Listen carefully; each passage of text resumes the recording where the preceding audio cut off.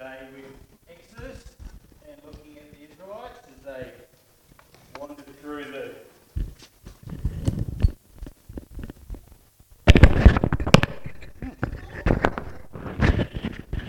How's everybody's going? There we go, now you can hit record. We're going to keep wandering through the desert with the Israelites today. There's been a bit of a breakdown in communication, and it wasn't meant to be Mark, it was meant to be Matthew 6:19 to 24, but we'll get there eventually in the end and fix all that up.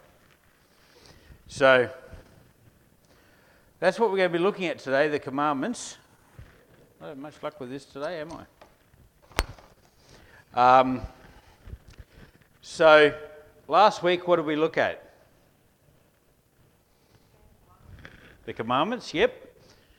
And why did the Israelites fail last week? Why did we identify the Israelites not really doing well last week? Anyone remember?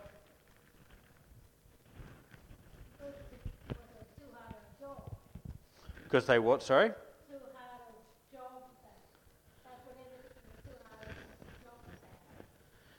And the too hard. They wanted things the easy way. That's right. They wanted to do things the easy way. They weren't willing to step out of their comfort zone and trust God. And then Jesus narrowed the 10 commandments down to 2. One being love God, and then the second being love your neighbour as yourself. And we looked at the type of love that Jesus used when he spoke about that and what that looks like. Now, today we're going to continue our journey, although we don't have to go too far because it's actually at the exact same location, and today is the golden calf incident and how the Israelites handled things with Moses being up talking to God for a while and what the Israelites thought of all that. So before we start, how about we pray? Father, we thank you that you've given us your word. We thank you that you are the great and heavenly God, that you alone are worthy of worship. And I pray that your Holy Spirit will open our eyes and our minds and our ears to what you have to say to us today, so that you will transform us, so that you will change us, so that our lives do worship you as you deserve. And I pray to you for this in your Son's name. Amen. Now, there's a couple of interesting days around. Today is Dance Like a Chicken Day. But at the risk of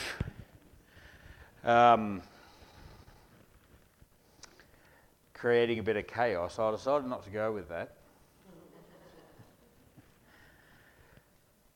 Anyone know what yesterday was, but? Yeah, last week I cheated. I went forward a day. Today I'm going back a day. I can do that. Yesterday was Windmill Day. There you go. Yesterday you were meant to celebrate windmills. And the interesting thing about windmills is that although they look impressive, and especially the old style ones look really nice and really impressive, much better than the big metal 40 metre high things that we see today on hilltops, sort of thing. But the interesting thing about windmills is that they have no power of their own.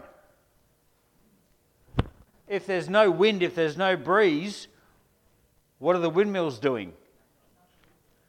Absolutely nothing. Exactly. They only fulfill their use when an outside force comes along. And we can be a bit like that we often allow outside forces to control us, to power us. The question is actually not so much if we let outside forces control us, but which ones are going to control us? Which ones are going to power us? Is it going to be the world around us, or is it going to be God? That's what we're going to be looking at today. In a sense, we all are windmills. It's which power we're going to allow to power us, the world or God. So I know a few months ago, in the second half of last year, we looked at worship as a spiritual discipline. But I really wanted to go back there and just remind us what worship actually is before we look at the golden calf and then look at what Jesus said about worship, because it's really important to understand what worship is and what it's not. Because if we get this wrong, everything else is wrong, everything else is faulty, if we don't truly understand what worship is. And worship's not just an intellectual pursuit, it's not just an emotional feeling, it's not just some mystical consciousness thing.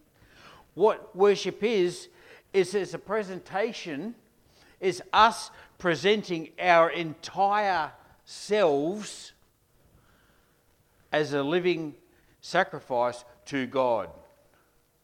Everything we are, we give to God in worship. Okay? So worship in itself, you can worship whatever you want. And worship is holding something up with such reverence, with such honour, with dedication, with esteem, with a focus to bow down before it, to give it value. That is worship. When you worship something, you are honouring that. You are giving yourself to that. It could be God. It could be your work. It could be Parramatta. Not that they deserve it. It could be worship. You can worship whatever you choose to worship. It can be your car. It can be the golf course. It can be a boat. It can be your friends. It can be your popularity ranking. But whatever you give honour and esteem and value to and offer yourself to and dedicate yourself to, that's what you worship. And so God is saying that I am alone worthy of worship. That was the first commandment last week, was it not? I am God alone. I am alone worthy of worship. And so when we worship God, we are saying that you alone, God, are worthy. You are worthy. We give you reverence. We give you honour. We give you ourselves. And in doing that, it's not just a verbal thing. It's not just an emotional thing. It's actually submitting to His will. To worship God, you not only say, hey, God, you're great. You're not just saying, oh, I feel like something's warm and fuzzy inside. What you're actually doing is you're actively submitting your life, your actions, your thoughts, everything to His will. That's worship. And if we're not doing that, then we're not truly worshipping God. And we'll come back to that thought about what is our top priority. We're going to come back and visit that later on today. So, in case anyone is unsure about worship, and if I haven't been clear enough about what worship is a 24/7 thing. Worship is not something you come to church on Sunday mornings and do for a couple of hours, then go home. That's not worship. Worship is 24 hours a day, 7 days a week, 52 weeks a year. Worship is an all-time thing. all of ourselves, all of the time, in all that we do. Have I used enough alls, or do I need to throw a couple more in there? Just to clarify, in everything that we do, all of the time, that is worship. That is what God demands. It's not what God asks for. It's not what God suggests. It's not what God says, "Oh, it'd be really handy if you could." It's what he demands. If we're going to be a follower of Jesus, that's what we have to give God. So let's look at the golden calf episode. This is happening while Moses is being given the 10 Commandments. Pretty ironic, isn't it? Pretty ironic that as God is saying, "You will have no other gods before me, do not form gods in my image," and the other commandments, the Israelites are going, let's form a calf. Let's go worship a man-made God. Isn't it interesting if we flick back, why weren't the Israelites meeting with God themselves? Anyone remember? They were too scared to. "Oh, this is too scary. You just go, Moses. You meet with God and we'll trust you. We'll follow you, Moses, if you just go and meet with God yourself. We'll do everything you say. We'll follow you. We won't question you. We'll obey. We'll be good little Israelites. Just don't make us meet with God." And Moses goes, "Okay." So Moses goes and meets with God, and what do the Israelites do? They build a calf and they worship it. They're still trying to be the boss. They still think they know best. Everything gets watered down. Crikey's, they're pretty pathetic, aren't they? You know what's worse about what they did? 3,500 years later, we're no better. We're still trying to water things down. We're still trying to take the easiest path. We're still trying to make our own life more comfortable rather than giving God what God demands and what God deserves.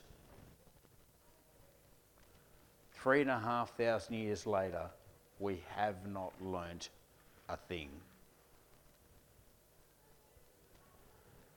I said a few weeks ago, it's an old saying, you would have heard it 1,000,000 times. To know and not do is to not know. If you say you know something, but you're not doing it, then you don't know it. It's that simple. Yes, God's number one. Okay, so how's it being lived out? What are you doing about it? Oh.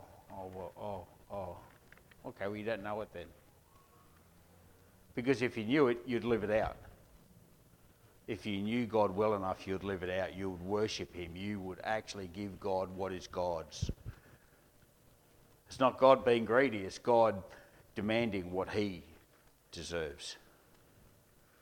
And there's a big difference in that. So the Israelites have decided that Moses and God are not to be trusted, and they take matters into their own hands and they build a calf. They build a calf out of gold. The gold, ironically, that they took from Egypt. And they build a calf out of this gold and they worship it. And if you look at what they did, and if you look at verse 4, Aaron, he, took what they handed him and made it into an idol, cast it in the shape of a calf, fashioning it with a tool. Then they said, These are your gods, Israel, who brought you up out of Egypt.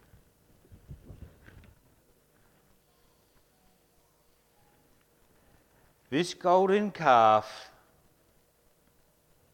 is the one getting the credit and the thanks and the praise and the worship for bringing the Israelites out of Egypt.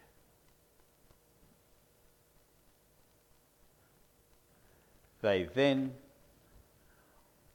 went down and worshipped it. Verse 6, so the next day the people rose early and sacrificed burnt offerings and presented fellowship offerings. Who? To God? No, to the calf. To the calf. And presented fellowship offerings. Afterwards they sat down to eat and drink and got up to indulge in revelry. You know what that word means? There's all sorts of interpretations as to what that's alluding to, but basically drunken orgies is very much in the picture. That's one of the few things most of the commentators agree on with that word. Now, you think about the commandments, you think about God, you think about what He has demanded, what He has done for them, how that we live, and this is how they thank Him. It's pretty mind-boggling, isn't it, really? But are we any better today? Seriously? And some people can say, oh, but we don't attribute to false gods. I don't worship that god or that god, and I don't go into drunk orgies. You still attribute things to other groups, other people, to yourself that you should attribute to God. End of story. You are still worshipping things other than God. And to try and say, well, what I do isn't as bad as the Israelites, is like akin to saying, well, he murdered someone, but I was only jealous. Therefore, I'm a good person and they're not a good person. The Bible doesn't have big and small sins. The Bible doesn't have big and small levels of false worship. Either you worship God or you don't. It's pretty blunt sort of line. It's a very blunt sort of a line.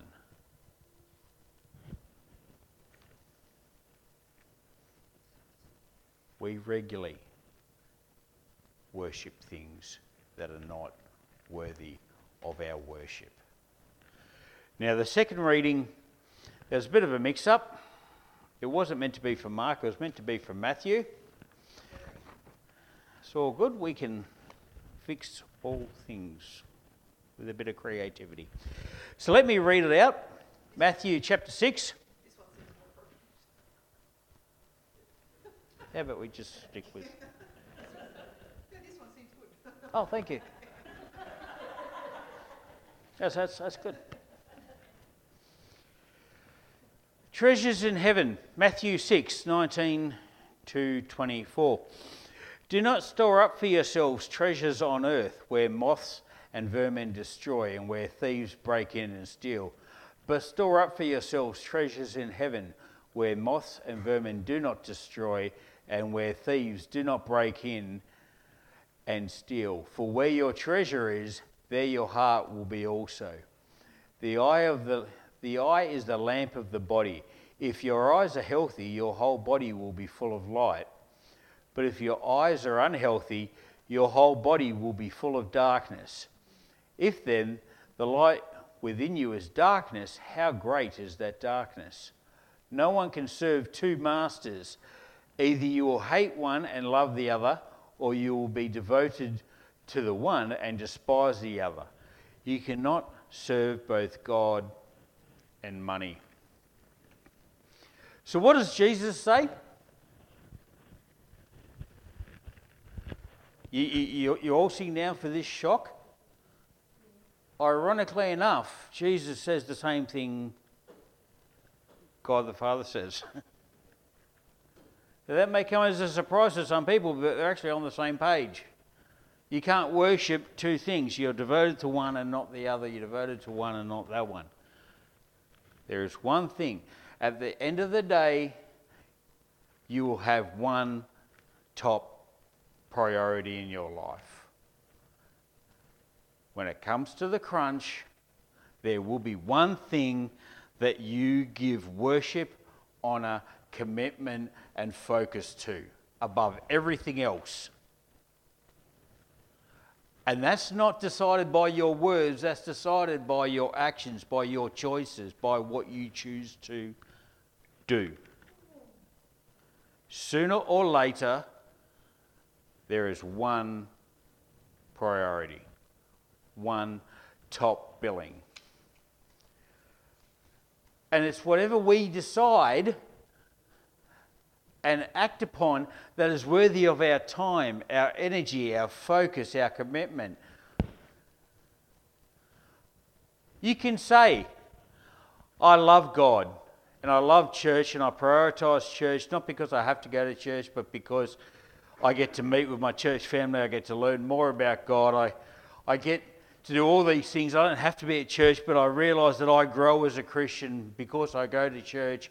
And I help others to grow, and I get to serve others, and others get to serve me, and I get to do all that. And I love church. But I just can't make it this Sunday because it's been such a big week. That reveals more than just your diary. That reveals your priorities. Church doesn't change. It hasn't changed in 5 years. In 5 years, we've met here every single Sunday at 9:30 a.m. Not once have we changed the time. Yet people, I can't make it this week, it's been such a big week. Or they roll in at 9:45 every week. Am I picking on you? That's up to you to decide. I'm just telling it how it is. Church hasn't changed. Some people have said to me on occasions, well, what about if we started at 10? It just means people will arrive at 10 past 10.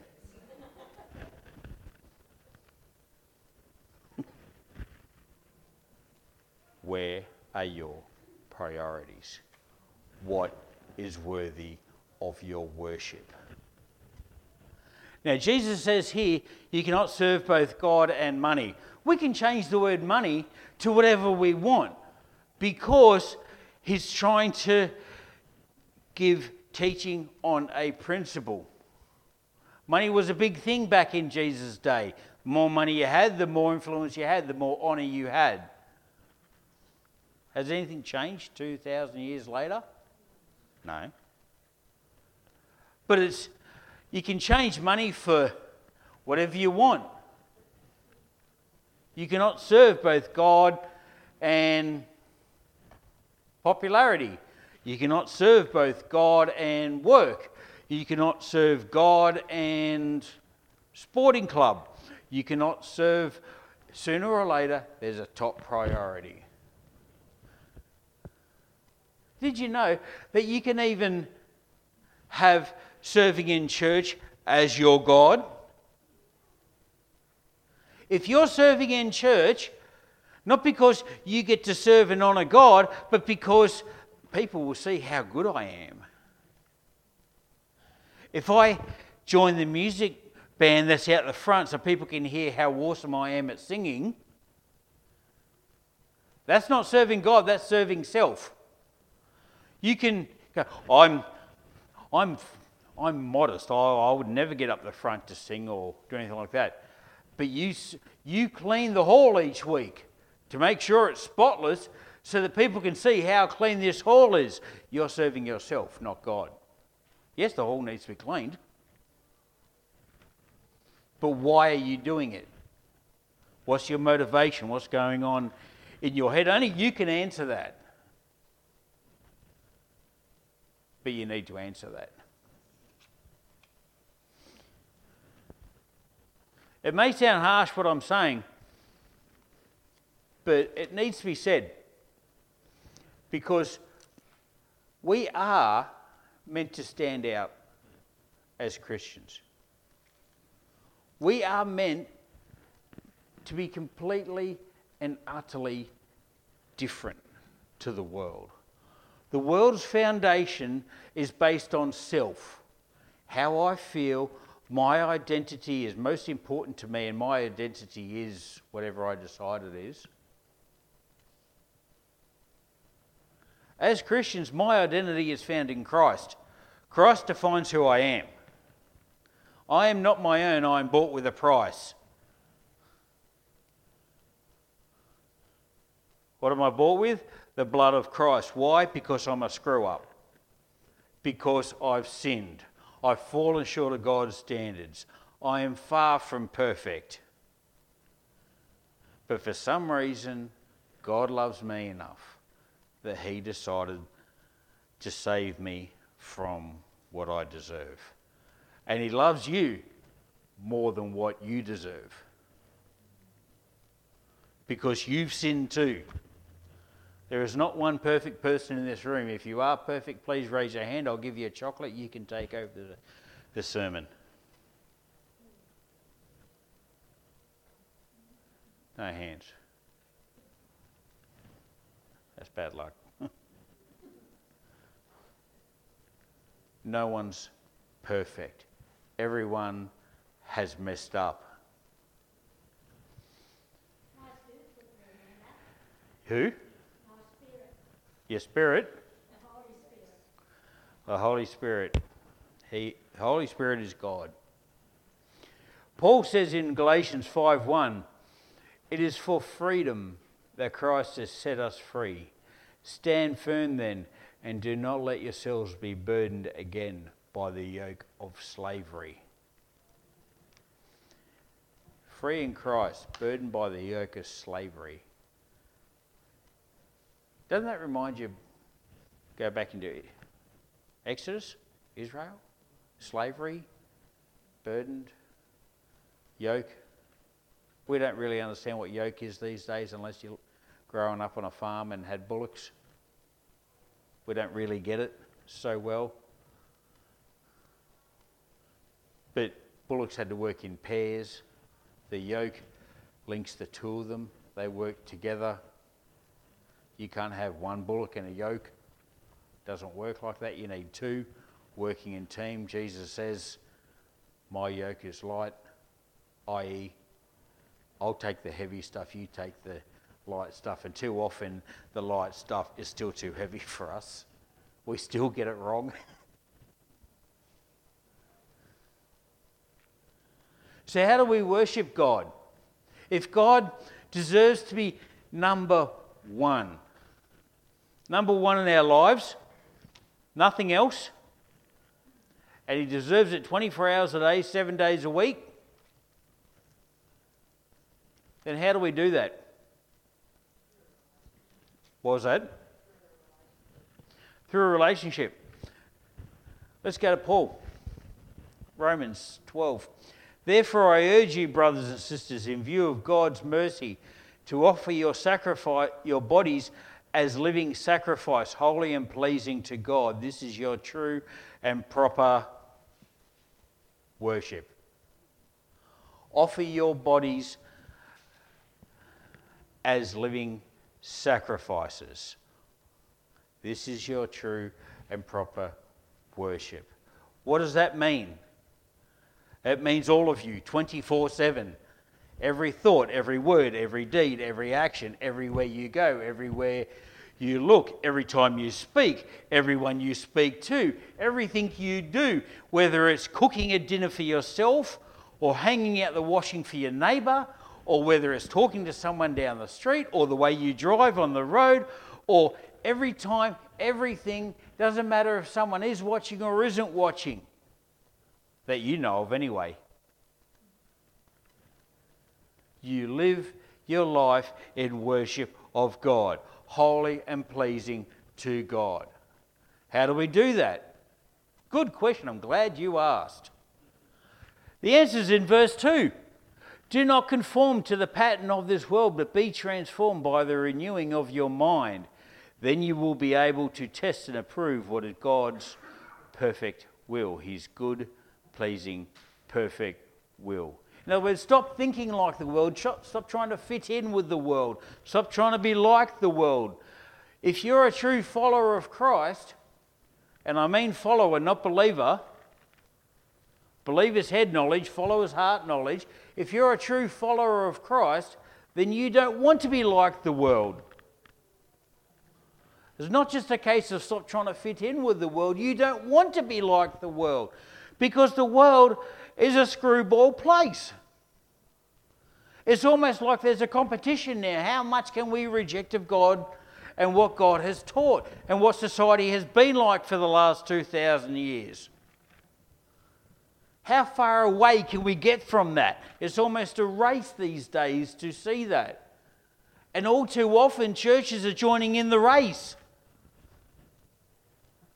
Hey, we're no different from you. It's okay. God just loves you.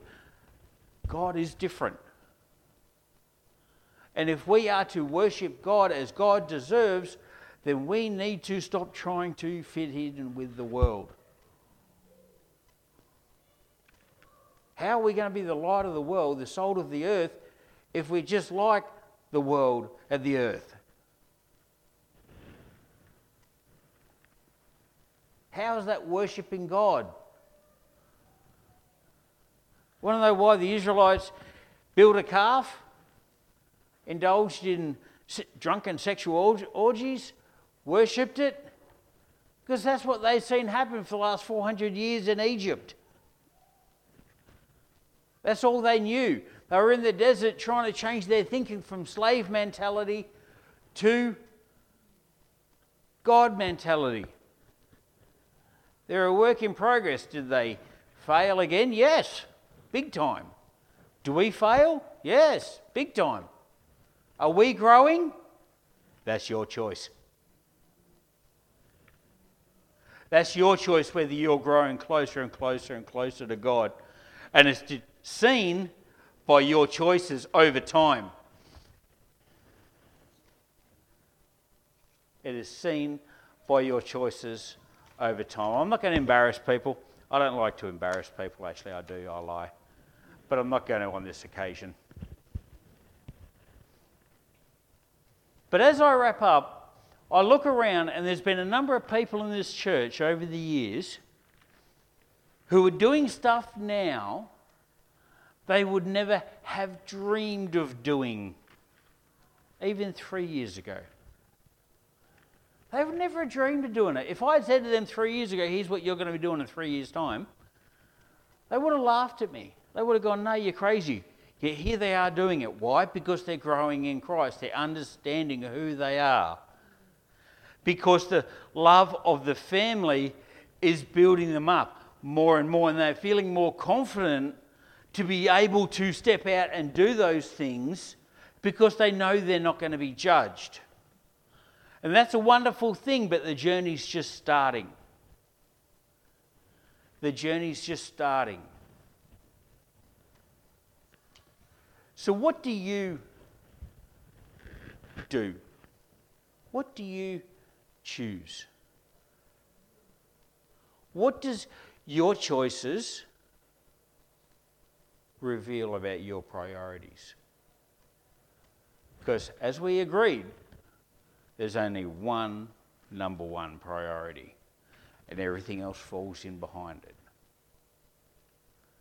If God truly is number one priority, then everything else falls in behind it. Everything else. If God is not number one priority, then God falls in behind other priorities. But be honest enough with yourself to say that. God is not my number one priority. Until you can be completely honest with yourself, nothing's ever going to change.